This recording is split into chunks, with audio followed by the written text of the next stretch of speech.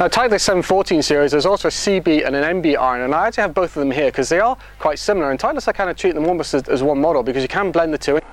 The CB is a little more forgiving than the blades. The blades you know and love, they're very slim and they're very attractive, and if you're a very good player, and I probably mean like seriously low handicap, elite amateur level, then I think the MBs are definitely worth going for because they give a great feel, the looks are lovely, and it's obviously very easy to work it. The heads are quite compact, I would have to say, and that's why I think most other low single figure players should look at the CBs.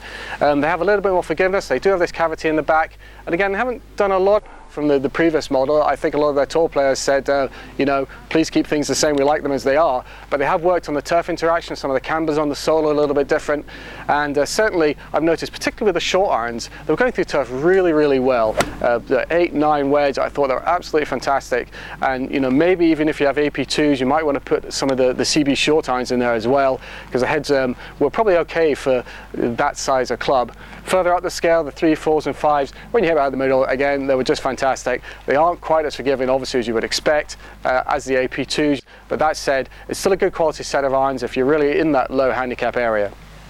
That's all for us today on these irons. If you'd like to find out more about all Titleist products, please visit our website at golfalot.com.